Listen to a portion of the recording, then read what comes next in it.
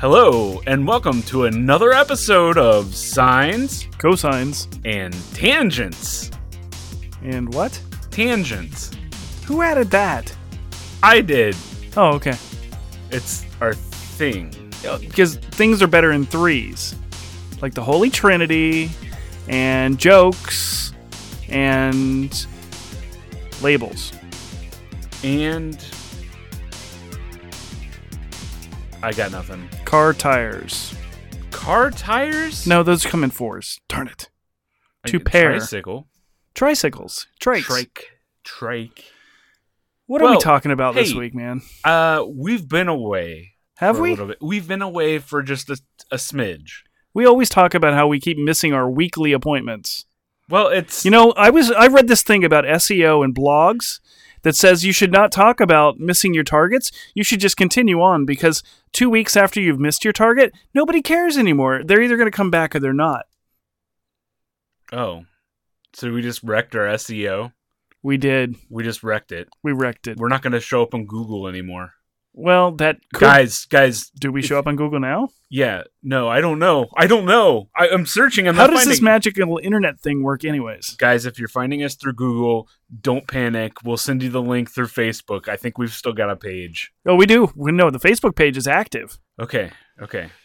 But only to people who are in their mid-40s, because nobody else uses Facebook. That's true. We need a Tinder page. We need a tween page. No, Tinder's old. We need a Snapchat page. Okay. That's the next thing. I think we need to get a Snapchat or an Instagram channel. Yeah. We should have an Instagram. We can do podcasts in 30 seconds or less. We can do Vine channel. Vine's dead, Sean. Oh. They shut down Vine. I'm old. I don't know this. The kids don't Vine anymore. I'm not a kid. I have a Tumblr. Does that count? You have kids. You should know what's popular. No, they don't talk to me about that. Why? Are they just watching YouTube all the time? Well, Connor is, for sure. That's all he does is sit on the couch and stare at his phone. Worst thing I ever bought him. That's the worst thing? So far. Okay. I haven't bought him a hooker or anything yet. Yet. Well, okay. So Sean doesn't want to focus on us being not present for a while. No, here's the thing. Here's the thing. Sometimes life gets in the way. This isn't a full-time job for us. We do this because we enjoy it. We hope you enjoy the product of our enjoyment is enjoyable. The fruits of our loins. Labors, not loins.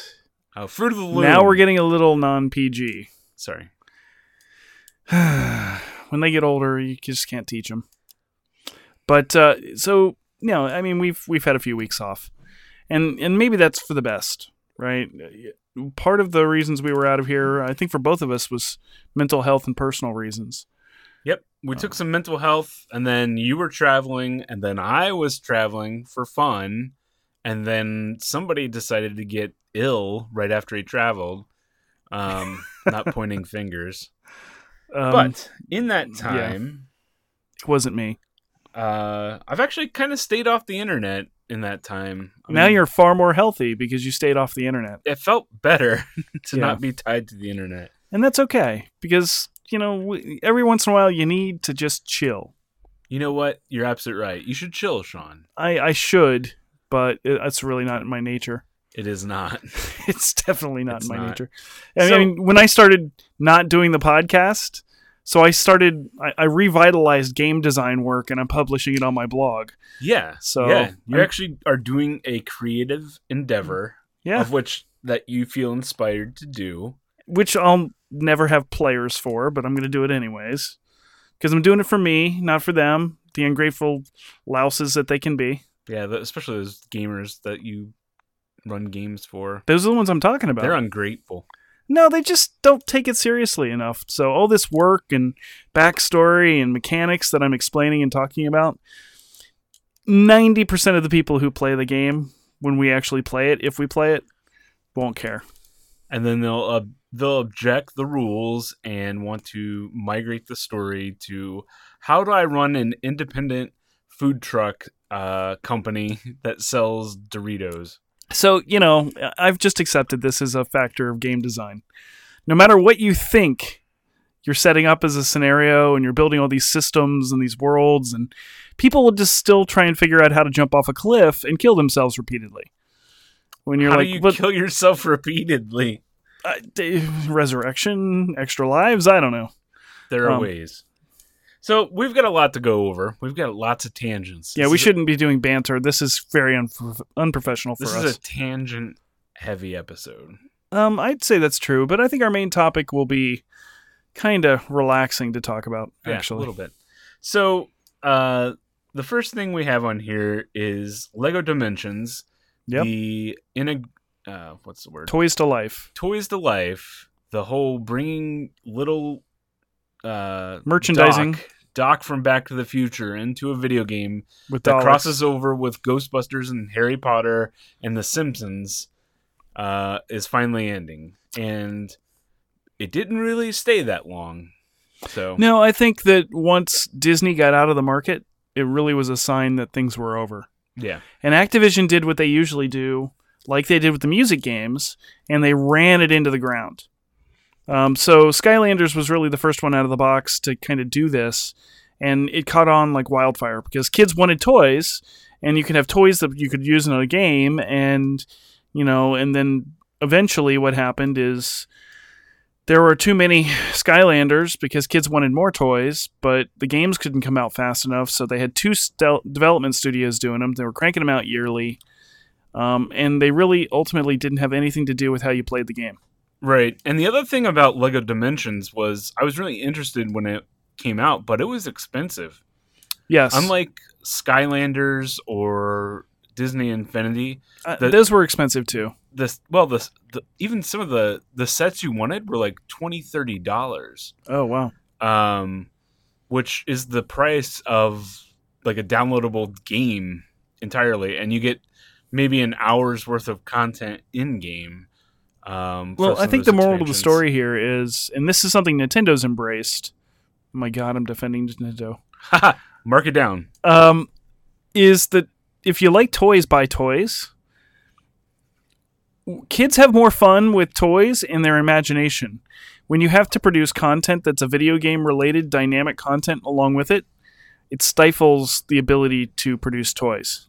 Well, not only that, then you've got content that's locked behind said physical object, and if you can't keep said physical object in stock, that becomes another problem. Now, that is a problem they haven't figured out on the Nintendo side. Right.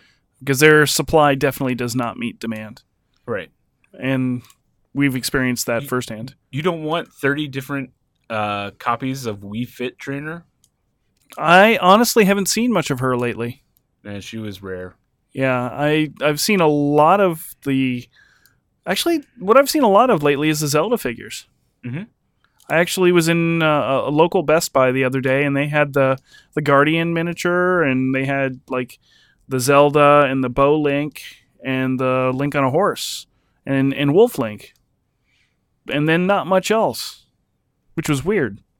Yeah, it seems to be like seasonal which amiibos they get in, and then they do reprints now and then, and you don't know when anything's coming out. So, anyway, to kind of bring this point to a close, it looks like we're finally reaching the end of life for toys in gaming. Like music games, there's probably going to be some holdouts out there, but it's pretty much dead as a genre. Yeah. And the amiibo has moved on. It's evolved away from what it started as, which is exactly that craze. And now the amiibos have become collectible items that people kill each other over in malls. So I don't think there's been a single amiibo-related death yet. Oh, we're getting there. What do you think it's going to do it? I think it'll be the expanded Breath of the Wild, like Heroes, the ones that are about to come out. Oh, November 10th. Yeah.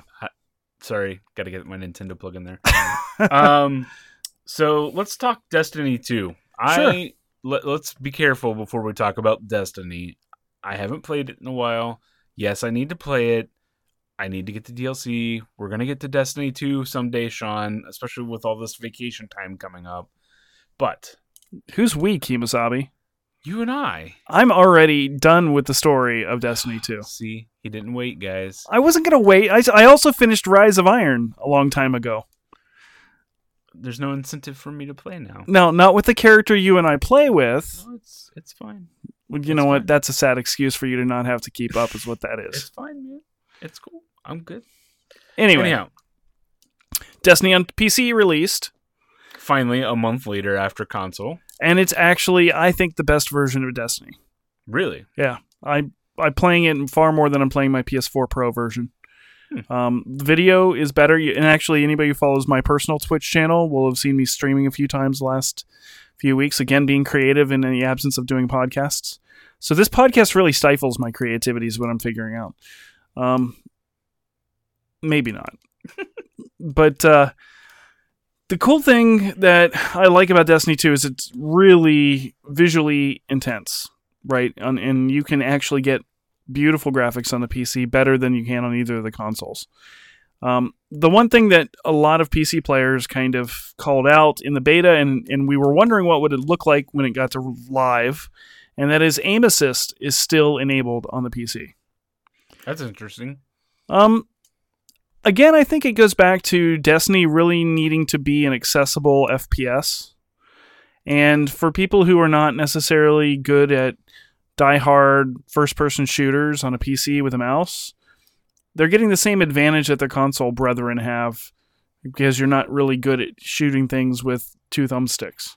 So what does that do for the hardcore, perfect aim crowd? Do they complain? Well, there's complaints, but it's turned off in PvP.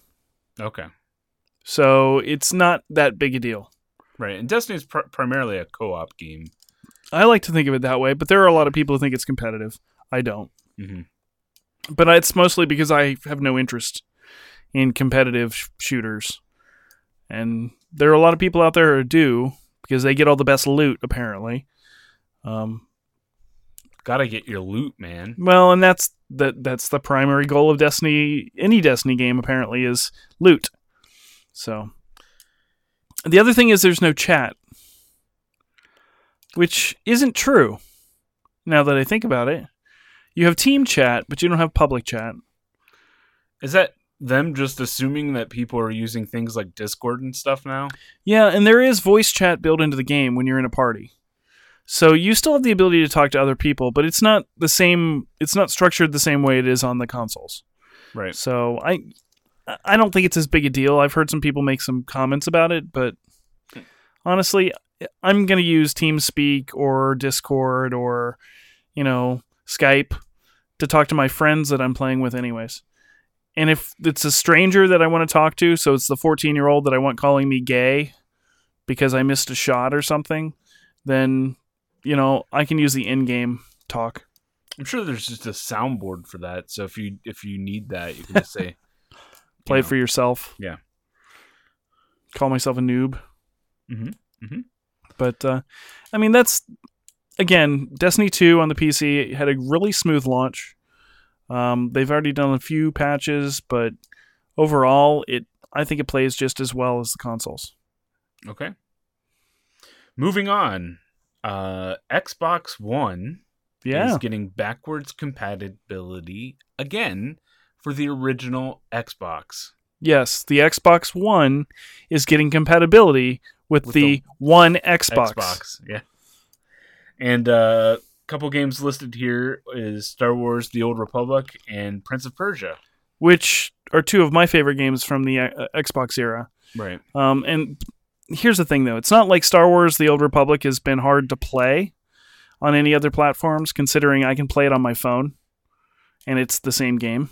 Is there a mobile version? Oh, yeah. Oh. Yeah, it's big for tablets, iPad, and the Samsung tablets and all that stuff.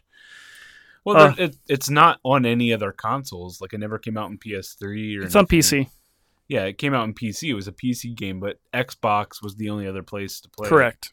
Yeah. So this is giving people a way to play on console. If you never owned an Xbox and you want to experience probably the second best Star Wars game ever made, then Knights of the Old Republic is now available. First one's X-Wing versus TIE Fighter. I was not going to say X-Wing versus TIE Fighter. I was going to say TIE Fighter. Okay. Just seeing where your heart is. Oh, yeah, that's written. I think I have a tattoo for that. Jedi Knight 2. I love Jedi Knight 2 also. Jedi Academy is actually fun when you use some patches to make it modern. Mm-hmm. But anyway, so if you're somebody who either A, has a bunch of old Xbox One games original Xbox games, I should say, that are sitting on the shelf collecting dust because you've got that giant brick of an Xbox sitting in the corner with a humongous controller. Well, it's the Duke. Yeah, which they are re-releasing. They are, which just baffles me. You need to increase the size of your hands 3 sizes to actually grip that thing. Really feel the game. Oh. So, speaking of Xbox backwards compatibility, when I downloaded Cuphead, while I was waiting for it to download for a few days, a few days, I went into my game list and they had added a bunch of games that I downloaded the Xbox Arcade from 360 days. The roster's expanding quite significantly. The question I have is, they've got Xbox One and Xbox One X. Are we seeing the sort of Steamification of consoles where we're going to be ensured that games that we purchase on these older platforms we're going to see in the next iteration? I think Xbox is sort of committing to that. Well, and it's interesting if you think about when the Xbox One was announced, they were kind of saying, we're not going to do this. Yeah. We've moved on. Nobody plays those old games. No, it took 1 year for them to do that after they got trounced by PlayStation. Yeah, but Sony still hasn't really done all of that either. No, and Sony's kind of committed to the whole streaming games with PlayStation Now. Which, another subscription service is all we need in our lives. Exactly, and they're doing, you can play any game for $24 a month. And you don't even download it. It's not even playing on your PlayStation. Well, we didn't put this in our notes, but EA is also, I think today or yesterday, came out and said that they're looking to expand EA access to multiple platforms, not just the Xbox. So that must mean that their exclusivity is wearing out. And the reason they like the EA Access program is they'll give you the base game, but they don't give you any of the DLC. So they're selling DLC for games in the vault.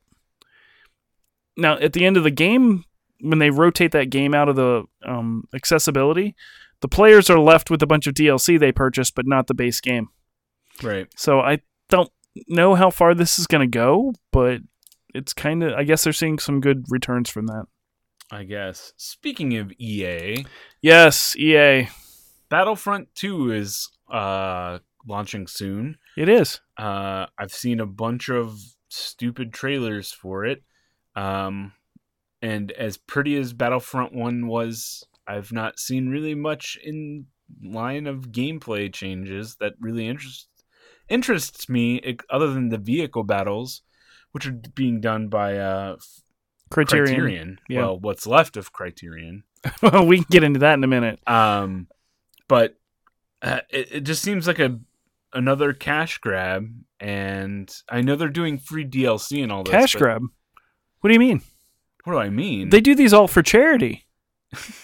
I mean, the Star Wars license is practically worthless. Out of Star Wars games, Battlefront is it now. I mean, well, unless you're still playing Old Republic Online. Pretty much. In the mobile games, Force Commander and all those. Nobody's playing those. Apparently people are. Nobody's playing Not you those. or I, definitely. So, this is it. And to me, it just looks like another generic, it's Battlefront. Battlefront shooter. And then, so the differentiator here is they've moved away from a season pass model to a loot box model, which I'm sure we'll have plenty of things to talk about later. But they also have introduced a single player campaign with a story that's supposedly quote unquote new canon about this Imperial unit between the end of Return of the Jedi and the beginning of The Force Awakens / Last Jedi. right, but this campaign that we're getting It's like 5 hours, by the way. is going to be what? It's not going to be Naughty Dog, Last of Us quality. Oh, no. And But they got some chick from True Blood to come and act as one of the Imperial officers with a helmet that looks way too big on her head. So my question to you is, are you getting this day one? Nope. Really? Nope. So you're where I am with on this. Well, you were the one who bought Battlefront last year. I did. Was it last year? Or 2 years ago now. Yeah. It took me until last year to buy Battlefront, and I bought it on the PC, and I played it for a while, and I'm like, But now I got to play and keep playing to unlock all this stuff, and I'm not going to commit that. I want a casual game where I can hop in and have some fun, blow up some rebels and stormtroopers, and get out. And I want a game where I can just get into. I want Star Wars Overwatch. I don't even think we need that. We don't need the hero-based Star Wars. Or what was the fighting game? Battlefront is a hero-based. The horrible fighting game. Oh, Karastasi. Yeah. I had that. I had that. I bought that game. But I'm not buying Battlefront 2. It's really deep once you get into it. No, it wasn't. The whole hero... I want a vehicle-based Star Wars game. I want Battlefield 1942 with Star Wars. I want Rogue Squadron 4 or something in that. Oh, you're talking like, Rogue Squadron, Jedi something Fighter, any of those? Yeah. Those were fun. The rail shooters, the Shadows of the Empire type gameplay. Well, Shadows of the Empire was like third-person adventure. It was platforming, but it had vehicle levels. Yeah. I mean, you start out at the Battle of Hoth, which was cool. Yeah, and still hard to use tow cables. And tow cables. I'm waiting for the new Star Wars because they have the new Guerrilla Walkers. I don't know what their acronym is or but they're Guerrilla Walkers. I'm waiting for the scene where they're like, let's use the tow cables, and then it's the New Order's like, we've developed anti-tow cable technology, and it's just a pair of scissors that come out and snip it. Or there's a pipe that runs the length of it that just melts anything that's across. Something like that. And then and you called them the New Order, so that would be interesting. The First Order. The British prog rock band shows up and starts singing in the movie. I would watch that. Well, so do you think Star Wars Overwatch sort of game could exist? You have the Emperor, and then you already have it. Han Solo. I mean, we effectively already have it with Battlefront. No, you mean you have to go get the token to be the Emperor? Because there's a heroes only game mode. Yeah, but the heroes are not, at least in Battlefront 1. Yeah, they're not teamed. Well, they're not even teamed, but the gameplay of them is very basic. You have your normal move and a special move. And you can fly around like Emperor Palpatine. Yeah. Or you have Darth Vader in his floaty. Yeah. I don't know. Floating. I think it would take some... I wanted... we're going to get into this. I wanted to see what Visceral was doing with Star Wars. I wanted a story-driven, single-player experience. I wanted 1313. 1313, I still want that game. Yeah. I mean, I want to see the seedy underside of Star Wars. I want to know about the people who don't... I get enough of Luke and Leia and Han and all of the Jedi. And the Jedi. Yeah. One of the reasons I liked, the Old Republic was that you got to see a lot of things that weren't directly Jedi related or weren't directly... Well, the Sith were the bad guys, but... I mean, you still got a feel for the whole universe. And there's an entire galaxy around Star Wars. Far, far away. A long time ago. And it was a very long time ago, so there's plenty of space to play in there. But apparently, EA has decided, after the failure of Mass Effect Andromeda, that single-player focused games are not worth the investment. It's funny that you mentioned Mass Effect. Is it? Yeah. You already know this, Sean, but the creative director of Dragon Age left BioWare. Again. Yeah. Yeah. Who's left at BioWare? So the team that's left, I think, are all on Anthem. So Casey Hudson came back, and he was big on Mass Effect, right? He was the director for the original trilogy. They're all focused on Anthem. You mean Destiny... EA's Destiny. EA Destiny, yeah. Which, it could be a wonderful game when we get there. I'm not holding out hope. Because I actually have Destiny, and I like Destiny. I don't know that I need another Destiny. And it's funny, I know I said we need a Star Wars Overwatch. I have Overwatch. I don't need another Overwatch. Right. I don't need Battleborn, apparently. Because that's no longer a thing either. It's never been a thing. It was never a thing. Yeah, that was the one I bought day one.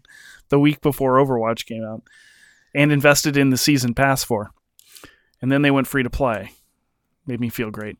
And you're like, this Overwatch thing, I don't know about that. No, I knew Overwatch was going to succeed, but I just looked at Overwatch and I'm like, it's just TF2. It is. Yep. And I've been playing TF2 for over a decade. But no, the Dragon Age director left. Their lead writer is gone. David Geider is gone. So who's left on Dragon Age? And they haven't even announced officially the next Dragon Age game, but we all know it's in work. Right. So are we going to get another Mass Effect? My theory, and we talked a little bit about this before the show, is that they were hoping that Mass Effect Andromeda would give the B team enough experience that they could take over the Dragon Age series, while the A players in the studio focused on Anthem. I'm now wondering if there's any A players left in the studio. BioWare, as you said, is dead. There is no BioWare anymore. There's no Visceral anymore. There's no Criterion anymore? There's no Criterion anymore. All of these studios that had these unique perspectives and were really good at certain types of games, under the EA monopoly, have basically been destroyed. The only studio that has fared well under EA is DICE. Yeah, because they're Battlefront or Battlefield. Yeah. That's it. That's all they do. Well, yeah. And that's a game they can come out with the same every few years. And now we're looping. You know, where Battlefront is starting to go backwards. It's going back to its roots, which was World War II. We had Battlefront 1. Now we're moving towards, or Battlefield 1, sorry. Right. I hate that they're so close, name-wise. And they have exactly the same gameplay. Yeah, Criterion was one of those studios. That was one of my favorite studios. They did racing games really well. Like yeah. Burnout series, Burnout Paradise. And even when they got under the banner of Need for Speed, which EA owned, and they took that over. Well, there's a new Need for Speed out, too. They did a good job with that. But what EA wanted was a Need for Speed every year. Yeah. And so in their effort to make things different, they did Hot Pursuit, which is, if you've never played Need for Speed, Hot Pursuit that came out in the late 2000s, might have been 2010. You've got to play it. It's fantastic. It is a great game. Then they came out with Most Wanted, which was basically the spiritual successor to Burnout Paradise, which was great. Although they tried to make it serious with a theme, and it should have just been Burnout. Yeah, my favorite memories of Burnout are the crash mode. Yeah. And they never made another Burnout. After they did Paradise, they did the open world. They never brought back a traditional Burnout where you're just exploding stuff. Yeah. I don't know. And then gamers have moved on. They're more sophisticated than we were, Jared. I guess. Millennials killed Burnout. I'll just say it now. You know what? You're right. They did. Just like protests have stopped people from buying pizza. Well, did you know NFL. arcade games are dead now too? No. Arcade games were killed by baby boomers. No. They're dead officially. Housemarque announced today at this publication of this podcast is they are leaving the arcade genre. Housemarque are the people that brought you Super Stardust, Nex Machina, Resogun, Matterfall. We've seen a resurgence in arcades. Nope. They said even though their games are critically lauded, sales aren't there. Well, if you want me to pay $15,000 for an arcade game, no. Their games are reasonable. They're usually $15. No. I'm talking about for the cabinets. I'm talking true arcade. Yeah, true arcades. I'm not talking like arcade style downloadable games. That's what I was talking. Oh, okay. I thought you were talking about the death of the actual arcade. I'm talking about the death of the arcade genre of games. Well, we'll see. It's dead. Millennials killed it. They want their open world forever games. Their Overwatches with their loot boxes. And their Breaths of the Wilds. You know, just playing a game repeatedly to get good at it is no longer fun. Not without microtransactions. You need microtransactions. I mean, that's the new season pass.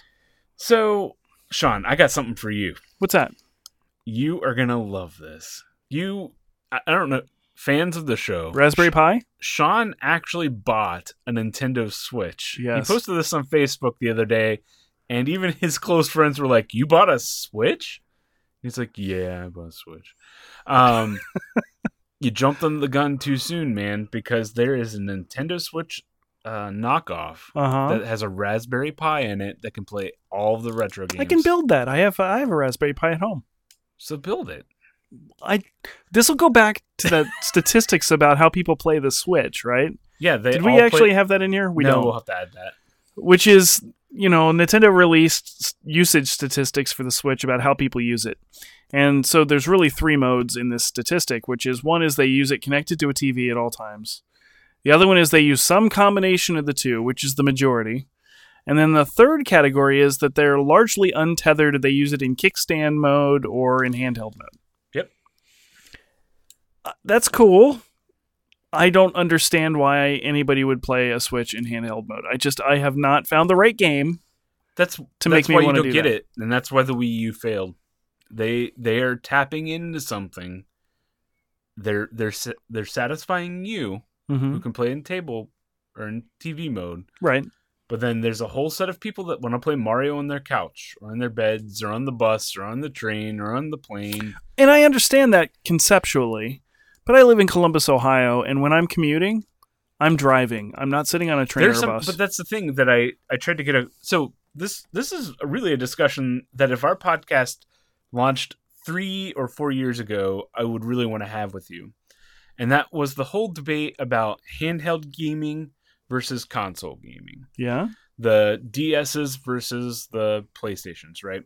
I had several, I don't want to say arguments, but conversations about, I really love my 3DS. My 3DS is probably the most played game console that I have. Mine's my PS4, other than my PC. Right. So, I play my 3DS all the time. And there are tons of great games for DS, for Game Boy, that oh yeah, absolutely, people have never played because they're so, and I'm not saying that you are tethered. They're so anti playing on a smaller screen. They want to play a console game, and the experience they get playing on a small screen doesn't satisfy them. So there's some obstacles to small screen gaming. Oh yeah, there's limitations for sure. Not just power, not just battery life, which are 2 big issues. The other one is screen size. Look at the size of cell phones. Real estate, right? It's not the size of the screen, it's how you use on the screen, and that's how you could tell a good Game Boy game from a bad Game Boy game when they came out. Yeah. There were certain games that used the screen. If you remember, whoever says the original Super Mario Land was a good game is wrong. Because Mario was the size of about 4 pixels. Yeah, you couldn't see anything. And then Super Mario Land 2 learned from that, and he took up a good portion of the screen. Yep. And they scaled everything, they kind of zoomed in on the action, so to speak. Well, again, yeah, I think you're pretty much hitting my point, which is without the right res and upscale or zoom from a perspective of what your viewable area is, the mobile gaming platforms are hit or miss. Now, I'm not saying that that's true with the Switch, and it really, to some extent, wasn't even true with the Wii U, right? But the Wii U had problems in that you couldn't read. If you took the full screen console stuff, like a bad one was, Xenosaga. Or not Xenosaga. Well, the resolution was different and compressed. The image was compressed. Yeah. So you couldn't read text. Right. So something that looked fine on a 40-inch TV was unreadable on an 8-inch LCD. Right. The Wii U had that challenge technologically, and it was right there at that hybrid point in the technology But the Wii space. U was never a handheld, primarily. But it was meant to be. It was meant that if your mom and dad were watching something on the TV, you could just pick up the Wii U gamepad and play your game. Right. I think it was needed to get to the Switch, but I'm talking, let's take the Wii U out of the equation, right? I don't want to, what we're talking about right now. Let's talk 3DS, DS. Okay. The dedicated remote. I'll even bring up the Vita. Which is over on my side of the table. Yeah, the Vita. I'm talking about that. Well, and I was a PSP owner. Yes, I owned 2 of them. You did. And there were some great games on the PSP that I loved playing. But my lifestyle didn't ever really fit it. And that's really what it comes down to for me. Well, the other thing was people didn't like to play on their handhelds when they're at home when they have a console. Yeah. Right? I didn't mind that. I don't have to look at the TV. I can look down. It never bothered me as a gamer. And But you're the Game Boy generation. yeah, I guess, technically. I mean, Game Boy Colors were in wide distribution when you were growing up. Right, but the people I'm referencing in this conversation were my generation. They grew up with me, and so I wasn't, right? Yeah, you're not. Yeah, I guess you're different. You think Atari games are good, so I do. No, they're not. Adventure is awesome. Adventure's the only one. How many times do you get to kill a duck? Giant fire-breathing duck. I guess what my point is with this tangent was the Switch is tapping into both, right? I think that's true. They're taking your criticisms of fidelity and draw distance and all of that, because the screen is just shrunken down. Yeah. It's big enough where you can basically scale an HD image down. Mm-hmm. And it looks more crisp, actually. You're not losing much. Right. And so when you're talking about the demographics of how people are playing it, they are tapping into that crowd that doesn't mind playing in a handheld. Well, and to be fair, it has to be the right game. Right. So Mario Rabbids, I have played without hooking it up to a TV. That works for me, right? Because it's a strategy game. It's simple. Simple. It's turn-based. And, the visual graphics look great, but I don't need it to be big. Right. Mario, I'm not sure I can play. Odyssey, I'm not sure I can play on the handheld. It was difficult. I did do it a little bit, and I guess we're going to lead into we'll talk about that. We're talking about a lot. We get a lot of tangents. We get a lot of tangents. And we're just talking tonight. We're just talking. We've been gone for a few weeks. You get like 3 hours from us. Yeah, sorry. We're doing all right. But yeah, there's certain things with the handheld where it's just not intuitive. Yeah, Splatoon. I have trouble with the Splatoon in handheld mode. But I guess the point I was going to was, even though Nintendo hasn't officially killed off the 3DS, what this means is all those teams making really good handheld games, some really creative ideas for handheld, some of the 2D platformers, some of that stuff, they're all going to be on one system now. Oh, yeah. The convergence is coming. Right. And that's a good thing. That's a very good thing. You're going to have one platform for a ton of games, a ton of choice. Yeah, I agree. Speaking of that, we got a couple games coming out for Switch soon. Actually, it's been pretty solid release timing. VVVVVV is coming out. Right. That's from Terry Kavanagh. If you've never played it, we've talked about it before, you need to download it. I recommend it. It's one of my favorite games of all time. It's a puzzle platformer. The soundtrack's great. It's gravity bending. You basically choose whether you want to walk on the ceiling or walk on the ground, and everything is based on that mechanic. Rocket League is also coming to Switch sooner than we thought. Yeah, that was surprising, 14th. Actually. And again, if you haven't checked out Rocket League, and it's going to be cross-platform. Now, Rocket League's one of those that I have to think about whether I could play that handheld or in kickstand mode. I think that's possible. Yeah, I mean, you don't. It's the speed, the motion that's going to be a problem for me. Yeah, and it is cut down frame rate ways. Yeah, they adjust it. Yeah, but that's exciting. Doom and Skyrim are coming out this month. Skyrim, really? Game of the year, right there for Switch. For the Switch edition. Switch game of the year. You get to use the Master Sword and dress up like Link. It already won. So you've got a very wide array of games coming out. Moving on, Sony had a press conference. What was it? Paris Games? Yeah, Paris Games Conference. And they released a bunch of trailers and a few more announcements. Yeah, well, the big thing that they said about this was that there were 7 announcements they were going to make that had never been announced previously. Which was mostly true. It was mostly true, and most of it had to do with their VR platform. So the press conference itself... They're still pushing. The press conference itself didn't talk a lot about VR. But there was a pre-show where they basically released like 17 VR games as kind of telling people they were coming. I'm with you. They keep trying to make it happen. I'm not sure that it can. I was expecting like an update to the hardware this year, and they just lowered the price. Which is fine. The PlayStation 4 Pro is a good platform. The PlayStation and the Xbox One are both going to be under. They're going to be $200 this holiday season For the S and the basic Yeah. PS4. Yeah. Part of those announcements, they showed off more of the new Spider-Man We're game, finally getting to see more of the Spider-Man game. and it's shaping up. I'm excited about it. You know what we didn't have in our notes? We left one off. What? Sucker Punch's new game. What's that? The Samurai game. I didn't see that. Oh, you didn't see that? Okay.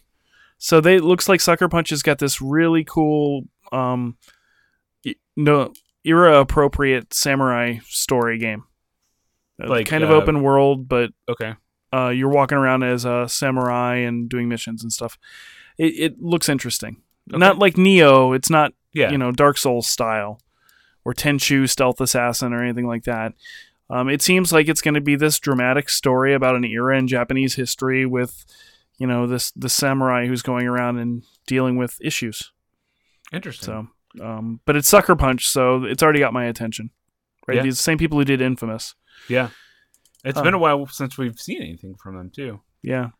Yeah, but so that was one of the big announcements that nobody saw coming. Yeah. Spider-Man, obviously, we've known about for 2 years now. And it's coming next year, apparently. One of the things they announced, I don't know if you saw this, you'll get to play as MJ. Mary Jane? Yeah, Why? because it's story-driven. There's a part of the story where you need to be Mary Jane. And they did introduce in the trailer that Miles Morales is in it. That was the more exciting of the two announcements. I'm wondering if they're going to do, since they're introducing Miles, and this is like a standalone game universe. Yep. If they're going to make a transition from Peter to Miles in the story. Well, it could be interesting. It's not following any traditional continuity, so They're they've got doing- freedom to do what they They're want to doing do. the Arkham formula. Yeah, which is pretty cool. Splunky 2 was announced Yes, I saw that too. That looks fun. out of nowhere. I don't think anybody was ever expecting a sequel to that game. A lot of people consider it one of the perfect indie games. It's one of the roguelikes we It's a talked lot of about fun. before. It's really hard. It's really well designed. Yeah. It's going to be interesting. We didn't see any gameplay. No, but it looks like it has something to do with the main character, Splunky, and his daughter. Yeah. So, Yeah. Story wise, there's not much narrative in Splunky. no. But it'll be interesting to see how they iterate on that formula and make it different, because they're obviously not going to do the same thing. True. True. Um, And then we get the visual update Speaking of doing things the same way, Shadow of the Colossus. 4K HD. Wow. And the trailer looked fantastic. And it's And funny, I was sitting there watching it, and I'm like, I know exactly what this is. The second it showed, the one thing I will say is that it looks like there's a little bit more color in the world. Yeah, well, I think that was a side effect of PS2 graphics. I always thought it was a thematic choice. Because when you look at, Yeah. what was the Dog Griffin game that they just released last year that I didn't play? Last Guardian. Last Guardian. It had that same kind of washed out gray and brown. And Yeah. This one looks like, it's a remake. This isn't done by the same studio. This is a different studio doing the remake. Oh, okay. Yeah. So, it looks, and it looks like they're staying pretty true to the formula. It doesn't look like they're adding a much. I don't think there's going to be filler where you're hacking, slashing enemies between colossi. No, they're definitely not changing the gameplay. It's still the same puzzle based. You're fighting these giant colossi. You have to figure out how to defeat them and the tactics. And Right. hopefully there's enough variety that if you played through the original game, you can play through it again. Because now anybody who's a PS Plus subscriber and has been for a while has a copy of the HD upgrade already into their game library. So they have to mix things up a little bit. Yeah. Or have some new colossi. That'd be cool. That would be cool. So we get into the AAA. Before we get into this next one, Yeah. I don't know if you saw, but they had another trailer for Detroit. Oh, the David, what's his name? Cross. No. Yeah. Yeah. The guy that did David Cage. Yeah, David Cage. The guy that did what was it? Beyond Two Souls. He did Fahrenheit. Yeah. He did, what was the other one? The one that the one with Sean and Jason. Yeah. The kidnap game. Yeah. The hey, you're a horrible parent no matter what your choice is game. Yeah. Yeah. I didn't see the new trailer. Any thoughts on that? It basically played into the idea that you really do have a lot more branching choices, but it's still a branching narrative game. It's Dragon's Lair 2018. Yeah. I mean, just keep that in mind. And Cage has a habit of having really interesting ideas and then completely failing in the third act. Yeah, not fully kind of seeing them through. And not like he doesn't know where it's going. It's like it goes completely to the left and then jumps off a cliff and then asks you to swim with dolphins. And you're like, but I was playing Tetris. Open world Tetris game. But anyway, so the big AAA announcements, obviously there was a little bit more about God of War 2. Well, God of War also. But the big trailer reveal was for Last of Us Part 2. And here's what I think. I think that they're playing a bait and switch with us by showing us Ellie. And then this trailer had nothing to do with Joel and Ellie. Yeah. I think that was, the first trailer that they showed, what was it, last year, the Sony Expo or whatever? Yeah. It was not a gameplay, it was sort of narrative showing Joel and Ellie a couple years later after the first game. Not to be seen in this one, and this one was just depressing. It was hard to watch. Yeah. I mean, and I'm not against violence, but oh my god. The first thing you see is somebody getting strung up to get hung, and there seems to be this cult aspect to it, and then there's somebody who comes in and tries to not effectively save them, but to disrupt whatever's going on. Right. And they catch this woman, hold her down, and then break her elbow with a hammer. And I'm just like, I don't want to play this game. I don't want to go into that world. Life is hard enough sometimes, and I don't think I want to have anything to do with this. Yeah.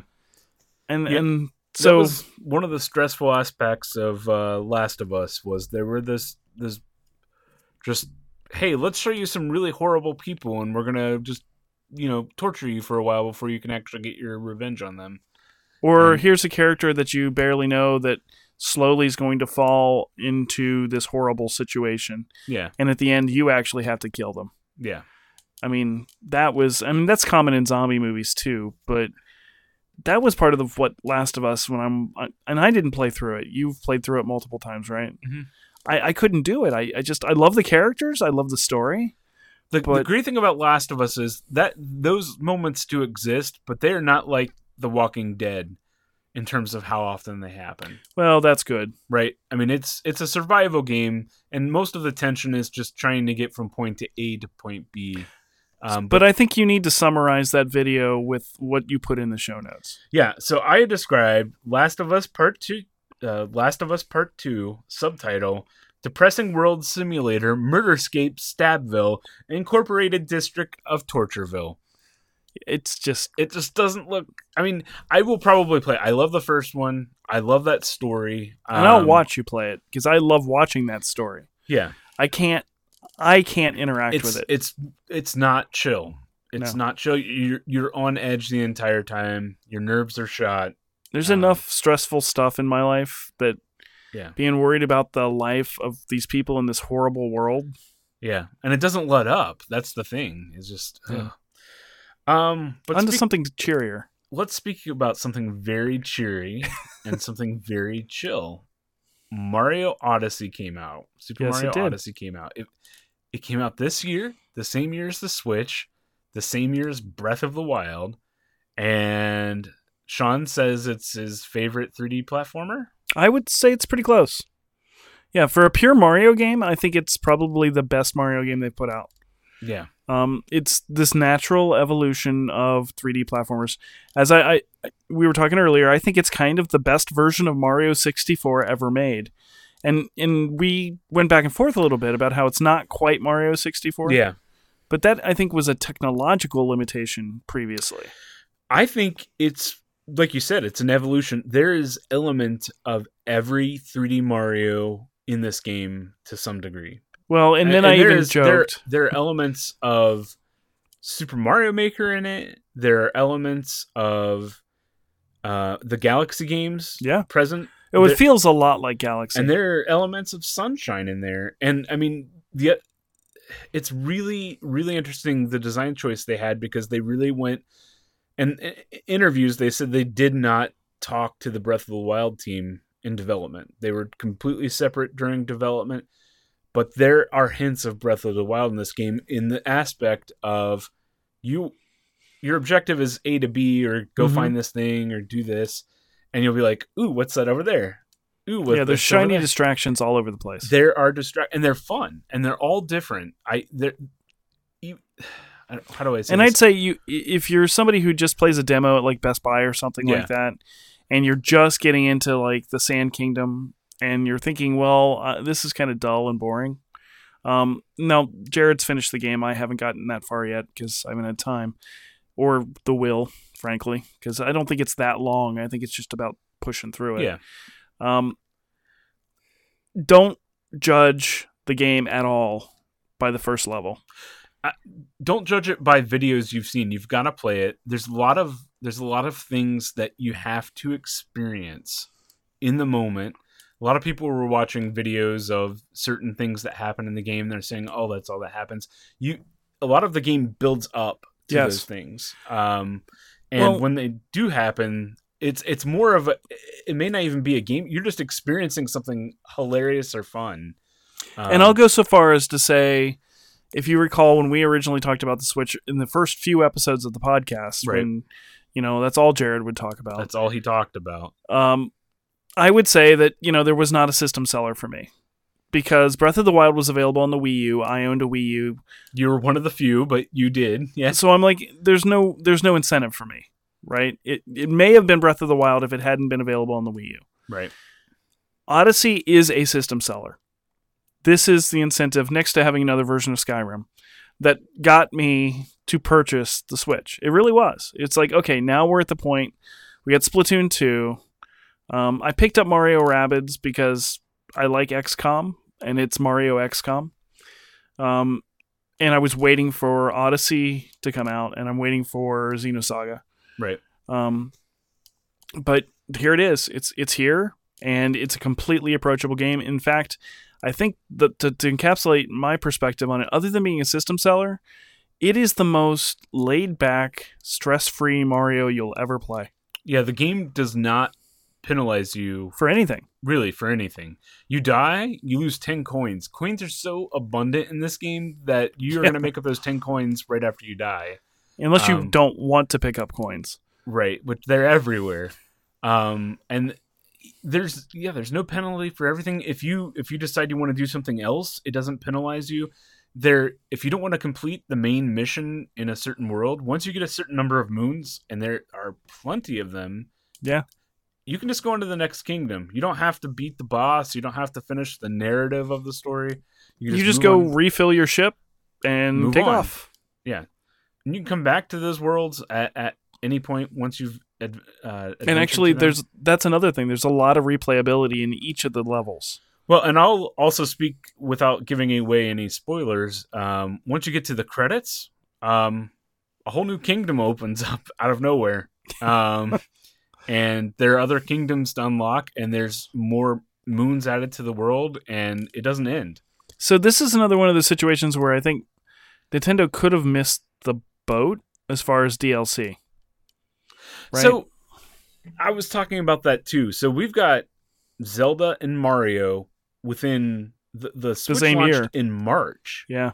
Right? Within the first 6 months. We've got Mario and Zelda. That's never happened before. And they're both phenomenal games. Sean and I were talking about which one's Game of the Year material. They both could potentially win it. I think it's going to depend on the game style that people prefer. You've got a very... And for me, I think it probably falls more on Breath of the Wild. Yeah. Just because that's more my style than a platformer. And that's my style too, but with a lot of the 3D platformer resurgence that people are trying to force with Yooka-Laylee and a couple others, Nintendo says, no, don't even try because you guys don't know. Mario Odyssey is just so much different and so much fun. And in 2017, they're showing us there are things that nobody even else thought of. Well, in my other Game of the Year candidate, which is not on a Nintendo platform, is effectively Breath of the Wild with robot dinosaurs. Yeah, and Horizon Zero Dawn, which launched in March, which seems like forever ago. Yeah. We've had a great year for games. It's been a fantastic year for games. But on the Mario Odyssey front, you mentioned DLC. I don't know what they're going to do. Next year, they've announced a few games for Switch. They've announced like a Yoshi game and a Kirby game, and those aren't the Marios or the Zeldas. Those are little games that are fun, that have their own demographic, but they're not huge. We don't know what next year's huge thing is. It's got to be a Star Fox game or I think an Metroid F-Zero. Prime. Metroid Prime 4 we know about. I think that's coming out next year. Yeah. Because Nintendo rarely announces games past a year in advance. So makes sense. I think that's going to be the Which next is year's. going to make both of us happy. Metroid's not a huge system seller either. It's not a huge demographic. The Mario and the Zeldas sell like money. Well, that's true. Donkey Kong Country sells more than Metroids do. Which that's a fun fact that I learned recently. Yeah, it's weird. It's not intuitive, but I mean, maybe we get another Smash next year. I think Smash is also on the list, but or Mario Kart. No, we've already got Mario Kart. I think we're going to get DLC for Mario Odyssey. I think they launched this so early that they can hold off for a while. They're not going to do the DLC announcement before the game launches like they did with Breath of the Wild. Which made everybody mad. I think they've got 6 months where they don't have to do anything. And then in 6 months... Maybe they'll do the Year of Luigi with Super Mario or Super Luigi Odyssey. And have some new kingdoms. Well, Luigi's... Luigi. I haven't run into him yet. He's not in the game. He's not in the game. So that's what... I don't know. But I see them adding content to Mario Odyssey based on just how quickly it's selling. And again, they could do a Super Mario Galaxy 2 in a couple years. Yeah. They've launched this so early, we're going to definitely see another Mario game. There's no doubt in my mind. Cool. But, all right. So, Sean. Yes. How do you feel? I'm kind of relaxed, kind of chill. How about you? I'm chill. You should chill. Just chill, man. I'm chill.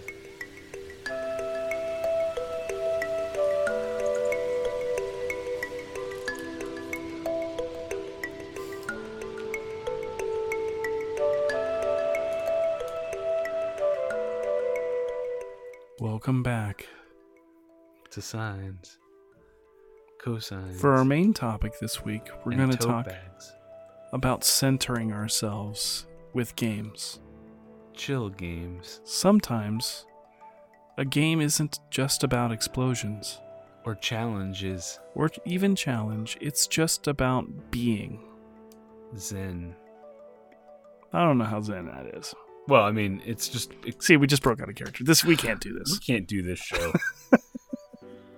No, yeah, go ahead. So we wanted to talk about just, we were talking about Mario Odyssey, which is pretty chill. I mean, it's not a chill game. It's pretty chill. There's not much penalty, but there are games that are total chill.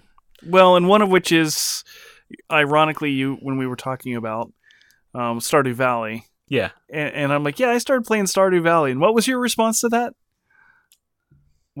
Oh, yeah, that's right. Stardew Valley is not a game Sean. It's the anti-Sean game. It's got everything Sean hates. It's got fishing. It's got collecting. It's got crafting. It's got building things. It's totally against everything Sean stands for. Did you seriously start playing it? Yeah. No way. Yeah. I thought that was a joke. No, I installed it and started playing it.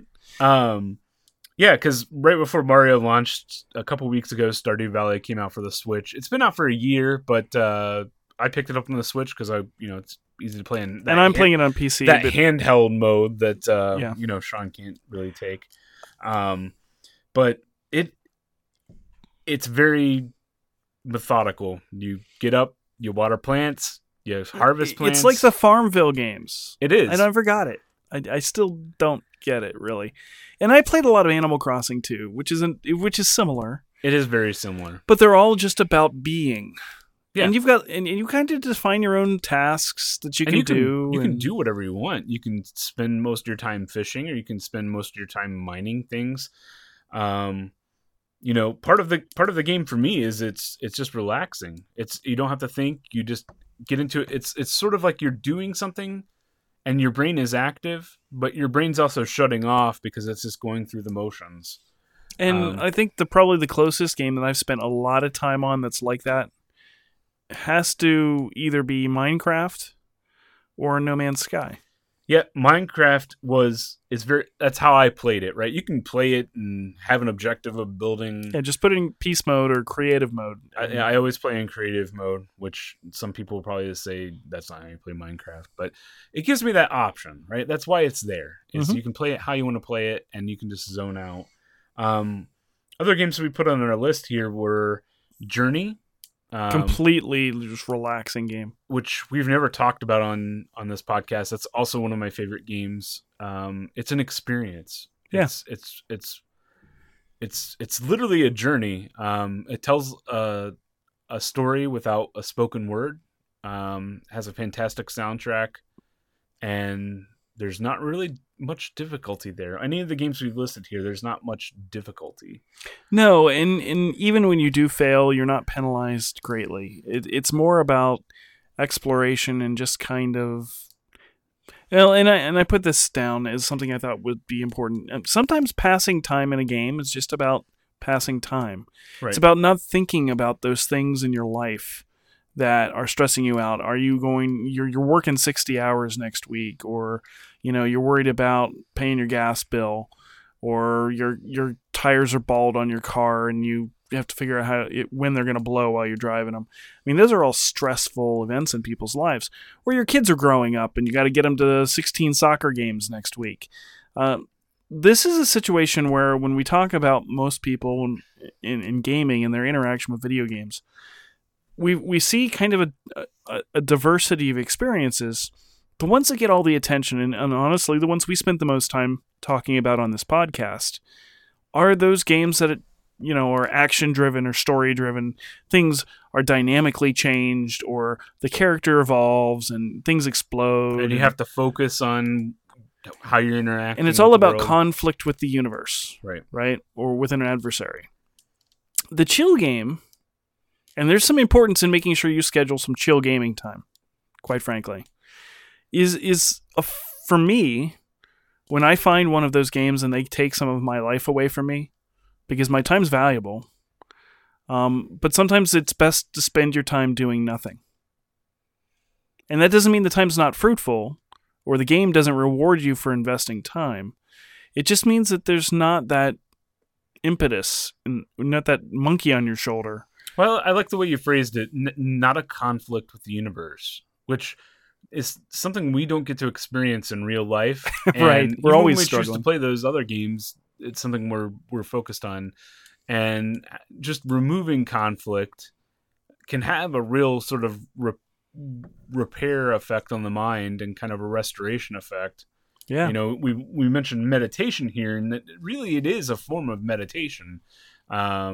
Maybe not as much as literally trying to shut off your mind, but like I said, you're kind of shutting your mind off through just normal repetitive action. Mm-hmm. And as much as we rail on them, mobile games fill in this genre as well, like the Farmvilles or whatever else is out there where you're just doing repetitive things. Yeah, well, the SimCity mobile game is like that. Yeah. Or The Sims. The Sims, yeah, again, you can choose how to play that game how you want. You just go around talking to people, petting your dog, and putting on clothes. And you can set objectives for each of those individual people and then try to achieve them. Or you can turn it all off and just build a nice house. Or you can build your husband who cheated on you in a shed with no doors and he just dies. Well, that's classic Sims behavior. Yeah. Or put him in a pool and take away the ladder. Right. An older game I listed on this list was Katamari Damacy. If you've never played that, which is quirky and fun, you wouldn't necessarily think of it as relaxing. Yeah. But just if you let your mind go and go, okay, I need to pick up smaller things with my ball until I get enough mass to pick up bigger things. And you're just focusing on rolling around, and you have to zone out for that game a little bit. Yeah. So we didn't really have much to talk about other than chill games, other than they're a good thing to have, and there's you should schedule some time in your life for that. Yeah, and as much as we brought up No Man's Sky, a lot of people were disappointed with the game. You know, Sean and I found that as something completely different. It's just something to go and walk around and look at stuff. And in the early days, the biodiversity was kind of laughable, and you know, the struggle for survival could be a problem. But at this point in its development as a game, you could just go out there in your spaceship, as long as you're collecting the resources you need to fly, right, and just go see things. Yep, and take photos of your ship, and you go visit aliens and learn words. And again, there is an element of conflict. You can get into gunfights. You can get into starship battles if you want them. But the thing that I did, especially early on in No Man's Sky, I put my headphones on and just kind of zoned out and just traveled. I avoided getting into my ship all the time and flying all over the place. Because back then it wasn't as easy as it is now. Right. So if I wanted to go find a deposit of something I needed to metal or something, I would just walk. And it's real-time walking. I mean, your character isn't, fast traveling. I mean, and I jokingly said this as we were putting the list together, because I haven't mentioned Skyrim in about 3.5 minutes. Yeah, Skyrim can be played that way. I actually think Morrowind is a much better chill game than Skyrim. Morrowind is more about discovery. And really, Oblivion has some elements of it too, but there's a pending quest, and you've got all of the stuff that's going on. Morrowind was the last one of those games where you could just kind of set out and do your own thing, and the people there don't really care that you're there, and you'll find strange stuff. Now, you're still killing people and monsters and all that, but you can have a lot of fun just roaming. Right. And there's some open world games and some massively multiplayer games that are like that too. But I guess the root of it really comes down to, if you are having an incredibly stressful day, the best solution we always joke about is, I'm going to go kill something. It's actually not the best solution. Take a few minutes and load up one of these games. You'll find yourself, if you're somebody who played Minecraft, put it in creative mode and just walk around for a while. Right. You'll figure out that if you're not the type who gets immediately bored because you're an adrenaline junkie, if you're, at that point where you really want to relax, these games will just offer you that escape. Yeah. With no penalty. Yep. You can just, again, they kind of just let you have free will over the game universe. You can choose if there's conflict. You can choose if you want to have an objective. You can choose if you want to abandon your objective. Yeah. You can choose if you want to set your objective on fire And if you have the ability to put on your headphones, all of these games have amazing soundtracks. Yeah, that was something that we also mentioned is Stardew Valley, which is what you heard in the interlude there, it just has and it changes in seasons, and the music changes appropriately to the seasons. And the track I played is my favorite one. It's it's the first song of fall. Mm-hmm. The world's sort of winding down. The hustle and bustle of summer, and just a rainy day in fall, like today when we're recording this. It's kind of gray and hazy, and the rain falling on the walls and windows can add this white noise to your life that kind of cuts down on the chaos. Yeah. So that's our main topic. We want to know what your chill game is. If there's something on our list we mentioned, if there's a game that maybe doesn't really classify as a chill game, but you treat it as such, we want to hear from you. And even to go more broadly than that, when you're having a stressful day, what do you do? What do you do? How does gaming help you through that? Does gaming help you through it? Have you considered that? Is this a form of, group therapy for us to help everybody realize that these options are here? Because your typical AAA game may be what you need. You may want to go in and fight, 3 or 4 rounds of Overwatch. Personally, I find that stressful. Because I think it depends on the day. Some days that's really rewarding, and there are other days where that's just adding to your stress level of having to deal with that. So we'd love to hear from all of you. We would love to hear your feedback on this. So All right. Going from one thing that's less chill, let's go to something that's really kind of grinds our gears. You might call it one dumb thing. I would. Yeah. So, Jared, this is your one dumb thing, but yeah. I agree with you wholeheartedly on this one. So, I don't know how we get into this, but I can introduce it really quickly with the story about Star Wars Battlefront 2.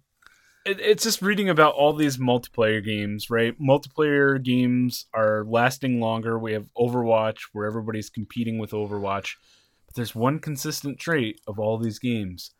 Loot boxes. Yeah. You gotta get your loot. This is how you unlock things in the game. Some, like Overwatch, are purely cosmetic.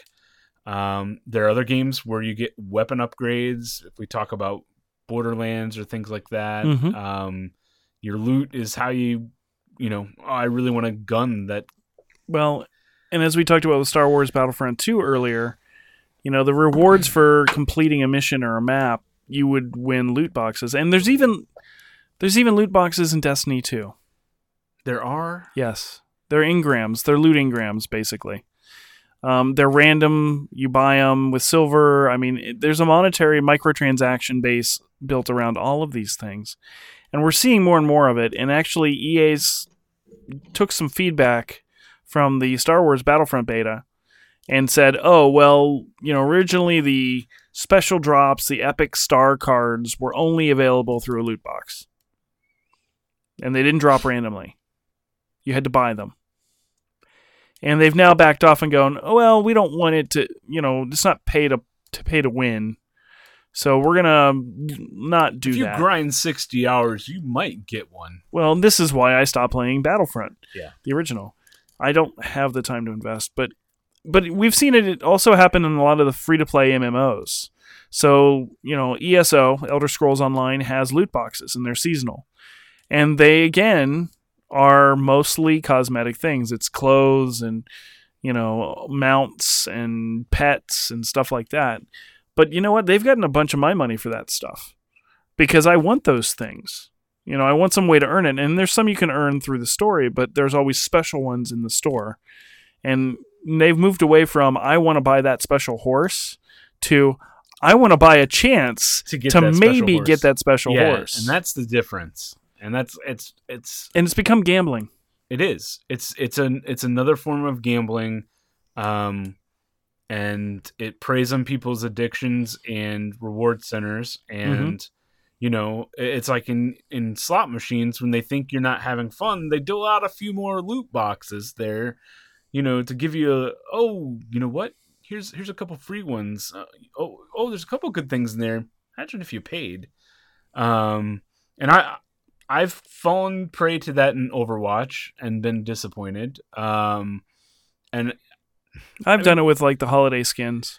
Yeah, exactly. When the holiday events happen, you want to pay because you don't have the time to play 70 hours that week or whenever that event's going on. And this is how these multiplayer games are sustaining themselves. And it's just dumb.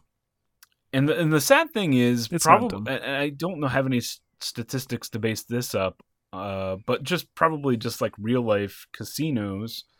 You know what? I mean, the majority of people probably don't, but they're preying on a certain number of people that probably are prone to that stuff that get wrecked by it. They probably pay way too much into it for virtual things. So at least at a casino, you lose real money, you earn real money. Right. In this, you're buying some digital thing that you never actually can claim to own, and when the game shuts down, you have nothing to show for it. That money's gone. Yeah. So, and again, it goes into the free market. You are free to purchase anything you like. It is your choice. Just use your money wisely. So this is another opportunity to interact with us. Is a loot box something you think is good for the economy? Is the move away from season passes and towards loot crates? Or expansions. Just expansions. Hey, this is a game. You like it. Would you like to see more of it? I would rather pay a subscription to a game to ensure that it lives than these things, But that can also be cost prohibitive. So I'm a big fan, especially with the MMOs, of the buy once, own forever. yeah. So if I want an expansion, I buy it. Right, but that's not sustainable from a software developer standpoint. Correct. Right? It has a very short tail. Right. Unless there's something compelling. Right. So, but speaking of ways that you could spend your money that would make a difference. Yeah. That, again, you may not get any physical reward. But it'll heal your soul. It's charity. And we have a charity shout out this week. Friend of the show, Daphne, is raising money for some kids. It's the Children's Hospital. It's Extra Life. Extra Life, yeah. Yep. She's part of a group here in Columbus, Ohio, called Beers and Board Games. They're doing a 24-hour marathon session on Saturday. Who else was planning to do a charity 24-hour marathon? I don't know. I can't think. Nothing's coming ahead. Yeah, I noticed. But in the show notes, we've linked to her donation page. You don't have to donate for her goals. You can just donate in general. And if you want to watch them this Saturday, we also link to their Twitch channel. It's for a good cause. It's games. If you're here in Columbus, you can check them out. You can go there. It's Four String Brewery. Yep. And you can watch them on Twitch. So yeah, or you can be a shut-in like me and just stay at home. And chill. So that'll wrap it up for this week. We're glad to be back, and we'll continue to put out content on a basis of regularity. That's a goal. Until next week or whenever. Yep. See you then.